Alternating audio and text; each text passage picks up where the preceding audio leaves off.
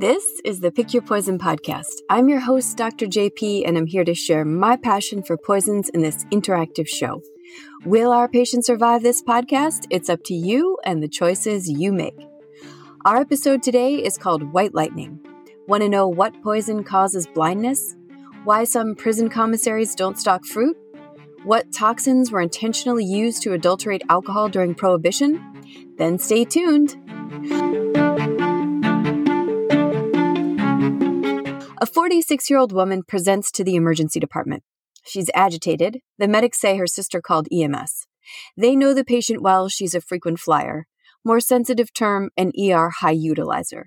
She has an alcohol use disorder and is homeless. The patient interrupts, saying she's no longer on the streets and is now living with her sister.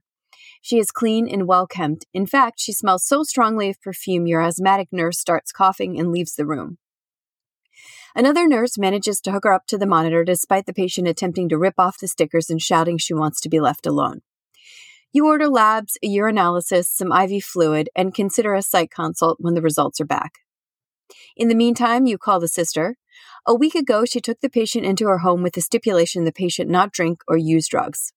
As far as she knows, the patient had been compliant with the rules, but the sister now suspects otherwise and sounds generally fed up.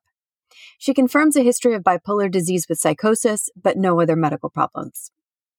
She doesn't know if the patient has been taking her psych meds or not. The patient denies complaints, including pain, infectious complaints, and suicidal ideation. She hasn't been taking her psych meds because, in her opinion, quote, that crap doesn't help me, quote. She adamantly denies alcohol and drugs. Her vital signs are as follows. Temperature 98.5, heart rate 115 beats per minute, blood pressure 110/81, respiratory rate 18, and pulse ox 100% on room air. Essentially normal except for a mildly fast heartbeat. The physical exam shows a woman who appears older than her stated age but is otherwise unremarkable. When asked, she denies auditory or visual hallucinations, but she's obviously responding to internal stimuli and occasionally shouting at someone who's not there to shut up and leave her alone. People often deny hallucinations to cover up the extent of their psychiatric illness. We know the patient recently stopped drinking. Question number 1. This is delirium tremens due to alcohol withdrawal. A, true. B, false. The answer, B, false. I definitely have alcohol withdrawal on my list of concerns in a patient with this history. However, her symptoms don't fit. Withdrawal is a spectrum of disease, beginning with the need for a drink, then mild symptoms like anxiety and difficulty sleeping. It can progress to severe and life-threatening delirium tremens on the opposite side of the spectrum. The name includes 2 important symptoms, delirium or confusion, often with hallucinations, and tremulousness. Today's pop culture consult, question number 2. What classic reference to hallucinations due to DTs was popularized in a cartoon? A, green snakes, B, blue mice, C, tiny figures, D, pink elephants. The answer, D, pink elephant, shown in the Disney movie Dumbo. Despite her denials, it's clear our patient is hallucinating, but she has a history of psychosis, which occurs in severe psychiatric disease. Classically, psychiatric disease causes auditory hallucinations, like hearing voices. In contrast, dementia and alcohol withdrawal cause visual hallucinations, though this is far from an absolute distinction. She doesn't have a tremor or tongue fasciculations, which we'd expect to see in withdrawal. Additionally, patients with DTs have rapid heart rates, faster than hers, and elevated blood pressures. In short, I'd watch for withdrawal, but I'm not convinced it's the right diagnosis. At this point, it's looking more like a psychiatric problem than a medical illness. A flag pops up in her chart with her lab results. Looks like we're going to have to revise our first impression. She definitely has a medical problem, specifically a severe acid-base disturbance. Acid is built up in her blood. Acid-base disturbances are a fascinating but complicated topic. When I was a fellow at the Poison Center, I often felt like callers wanted help figuring out their patient's acid-base problems without any real belief the patient was poisoned. I love to talk about these and could go on for hours. You might be driving and I wouldn't want you to fall asleep, so I'll keep it brief and boil it down to the basics. An acid-base disturbance is when the blood is too acidic or too basic, i.e. too alkaline. Each has 2 categories, respiratory and metabolic. Respiratory acidosis is caused by respiratory failure, like asthma or emphysema, resulting in CO2 buildup in the blood. And that's what causes the acidosis. Our patient's CO2 is normal, and she's breathing normally, meaning she has a metabolic acidosis. Metabolic acidoses are caused by a huge list of things. Her lab work shows specifically a metabolic acidosis with an elevated anion gap caused by problems like diabetes, renal failure, or by exposure to toxins. The gap is caused by an acid or acids not measured by basic blood work. We'll need some more tests to figure out the cause. It's a serious disturbance which can be caused by a number of different life-threatening problems. There's a mnemonic to help medical students remember the causes of anion gap acidosis. CAT mud piles. C is for cyanide and carbon monoxide. A for aminoglycoside antibiotics, not likely since our patient hasn't been taking medicines. T for toluene. We discussed this in more detail in the deadly breath equals sudden death episode. M is for methanol. U for uremia, the acids that build up in kidney failure. D for diabetes. P is paraldehyde and fenformin. I, isoniazid and iron. L, lactic acidosis. E, ethanol and ethylene glycol. And S is for salicylates, in other words, aspirin. This is a toxicology podcast, so let's get right to it. If her gap acidosis was from cyanide, she'd be deathly ill. Carbon monoxide isn't likely, as everyone in the house, including her sister, would be ill. If she were huffing toluene, I'd expect to see a low potassium and/or renal failure.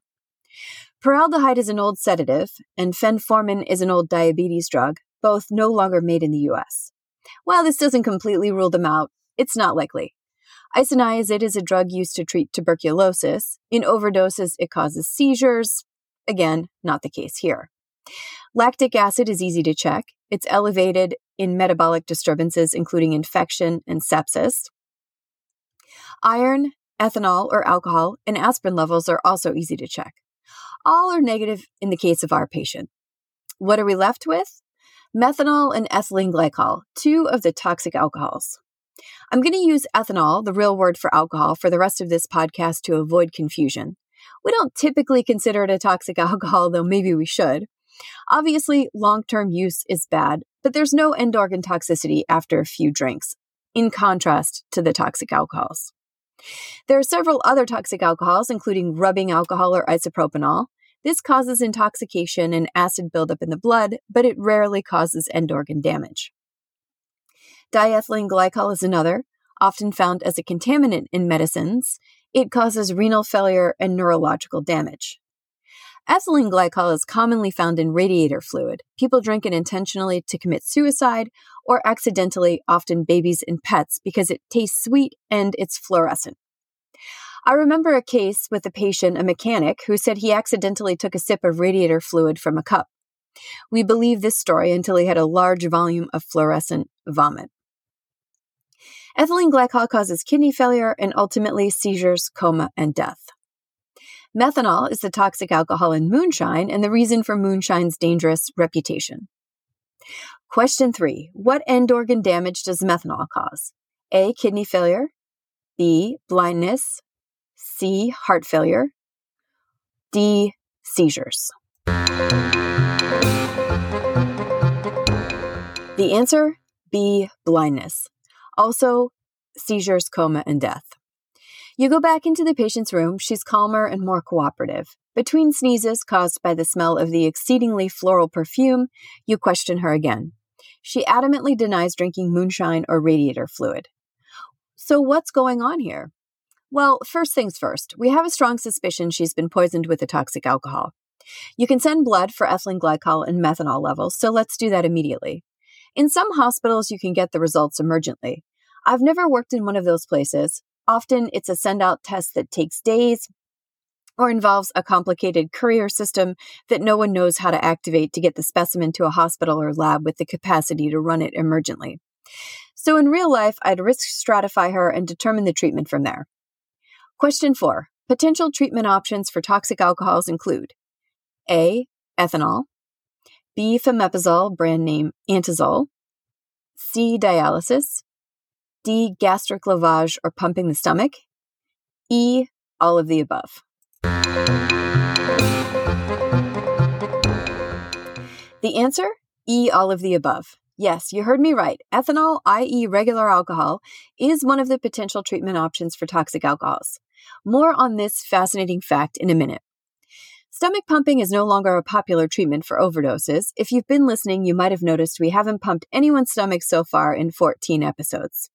Not because our patients weren't sick, but because gastric lavage has never been proven to be effective. It's a complicated issue going back to the fact that we can't often conduct good randomized controlled trials in toxicology. We just aren't allowed to poison half the patients in a study to see what happens. Even if lavage might help in theory, it has to be done while the toxin is still in the stomach, basically within 1 hour. Assuming our patient took something, it's anybody's guess when she did. In low-risk patients, maybe someone who took a sip of something by accident or a child who maybe drank something but probably didn't, we could do serial lab testing, basically watchful waiting to see if acidosis develops or if their renal function becomes abnormal. Our patient is already symptomatic, so this option is out. Her kidney function is normal, so she doesn't need emergent dialysis at this moment. Dialysis is an invasive procedure. If you want to convince the nephrologist to do it, you're going to need more evidence. This leaves us with 2 treatment options, ethanol and famepizole, which is the antidote for toxic alcohols. They both work the exact same way. Let's talk about how toxic alcohols cause toxicity, then about how the antidotes work. First, the toxic alcohols themselves can cause intoxication. Patients may be drunk. It's not usually dangerous and wears off after a few hours. These compounds are metabolized in the liver, like ethanol. Methanol becomes formate, which causes ocular toxicity and blindness. Ethylene glycol has several metabolites, but it's oxalic acid that causes renal failure. One of the enzymes that metabolizes them is easy to remember because its name is alcohol dehydrogenase. What this enzyme likes to bind to best is ethanol, and that's the reason ethanol is an antidote. Blocking the metabolism of these toxic alcohols prevents the formation of the toxic metabolites and prevents blindness and renal failure. The body will eventually excrete the alcohol itself without any end organ damage. So it's some pretty cool chemistry. Some hospital formularies have IV ethanol for this reason. Fun fact, the VA hospital used to have beer on the formulary to treat alcohol withdrawal, but it could have been used for a toxic alcohol as well. Ethanol works great as an antidote, but it's extremely difficult to use. The blood alcohol level has to stay above 100, over the legal limit of 80. If it drops, the enzyme might start metabolizing the toxic alcohol. Everyone metabolizes alcohol at different rates depending on gender, ethnicity, and chronic use. The patient has to be admitted to the ICU for close monitoring. The nurse will have to draw an alcohol level every hour or 2 to make sure the level is high enough. Generally, what you get is a drunk, uncooperative person in the ICU causing problems for the nurses and the other patients. Fortunately, we have another option. Famepizole blocks the enzyme, and unlike ethanol, is given at standard doses, no titration required. Why even bother to mention ethanol? Because famepizole is expensive, and not every hospital has it. I vividly remember a call during my toxicology fellowship from a doctor in a small, remote hospital. He had a poison patient and no famepizole. I told him to give ethanol. He called me from the liquor store later to ask what kind of alcohol.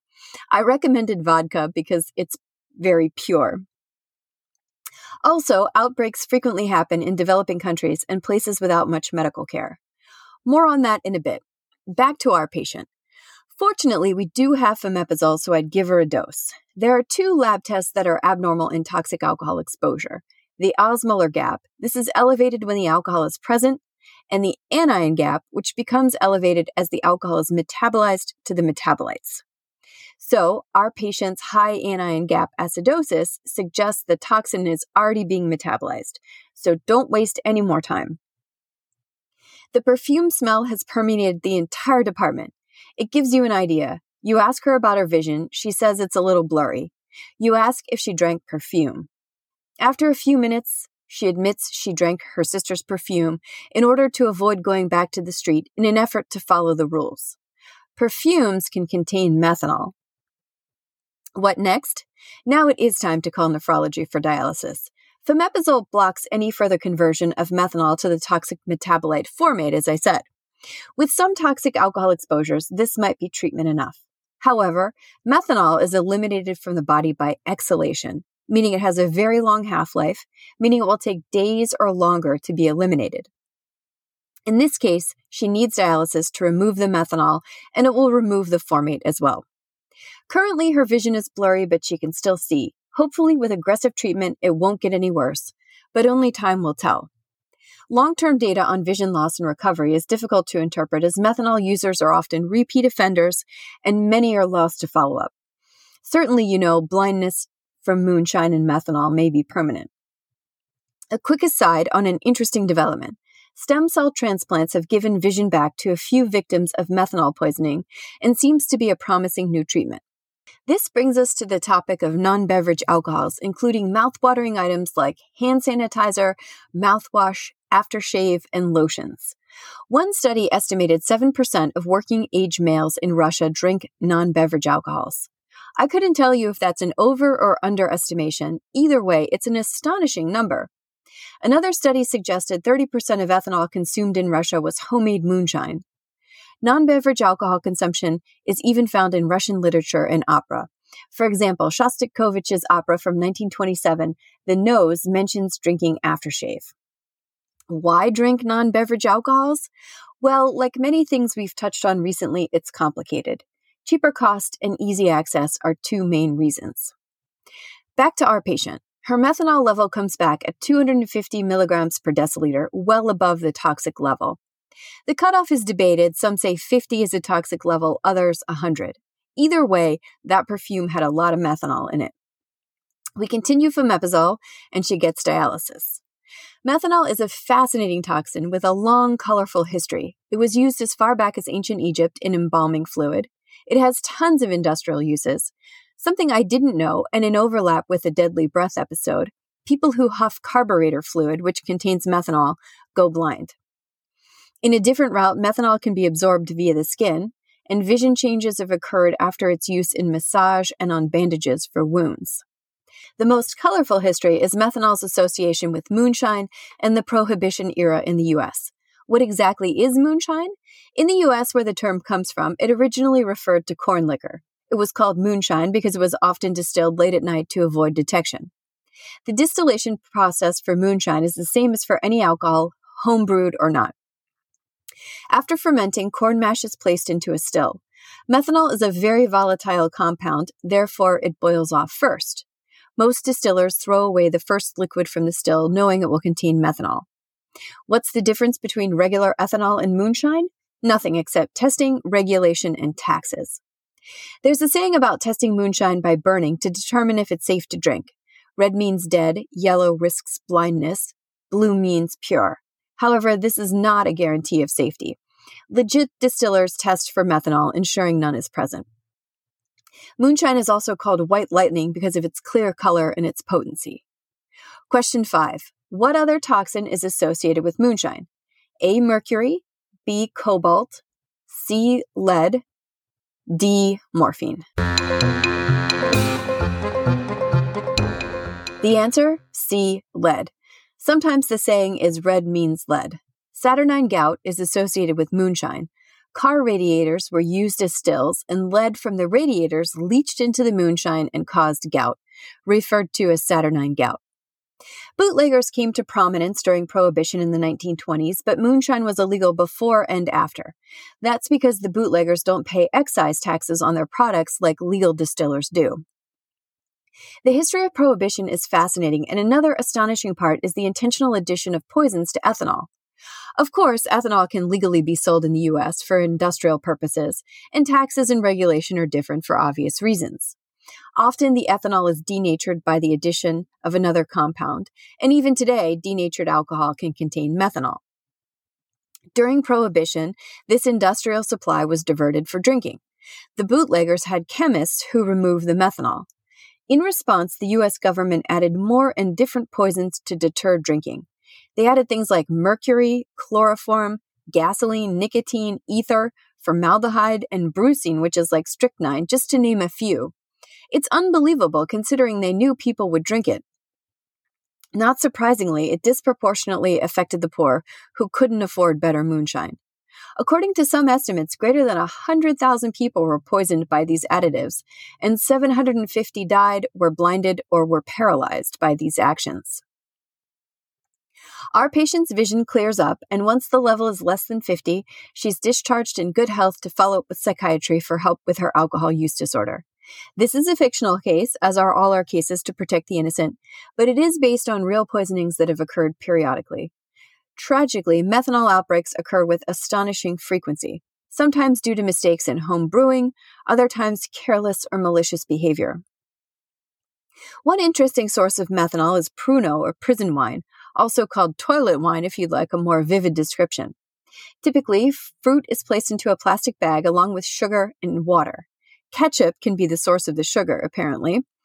It's allowed to ferment and then turns into alcohol. It can also contain methanol, and it's a good way to grow botulism. Patients have suffered both methanol poisoning as well as botulism toxicity after drinking Pruno. It's such a problem, some prison commissaries don't stock fruit, and Maryland now has moonshine-sniffing dogs. Methanol poisoning is a huge problem worldwide. MSF, or Doctors Without Borders, has a methanol poisoning initiative. To highlight just a few recent tragedies, 21 teenagers collapsed and died on a dance floor in South Africa due to methanol poisoning.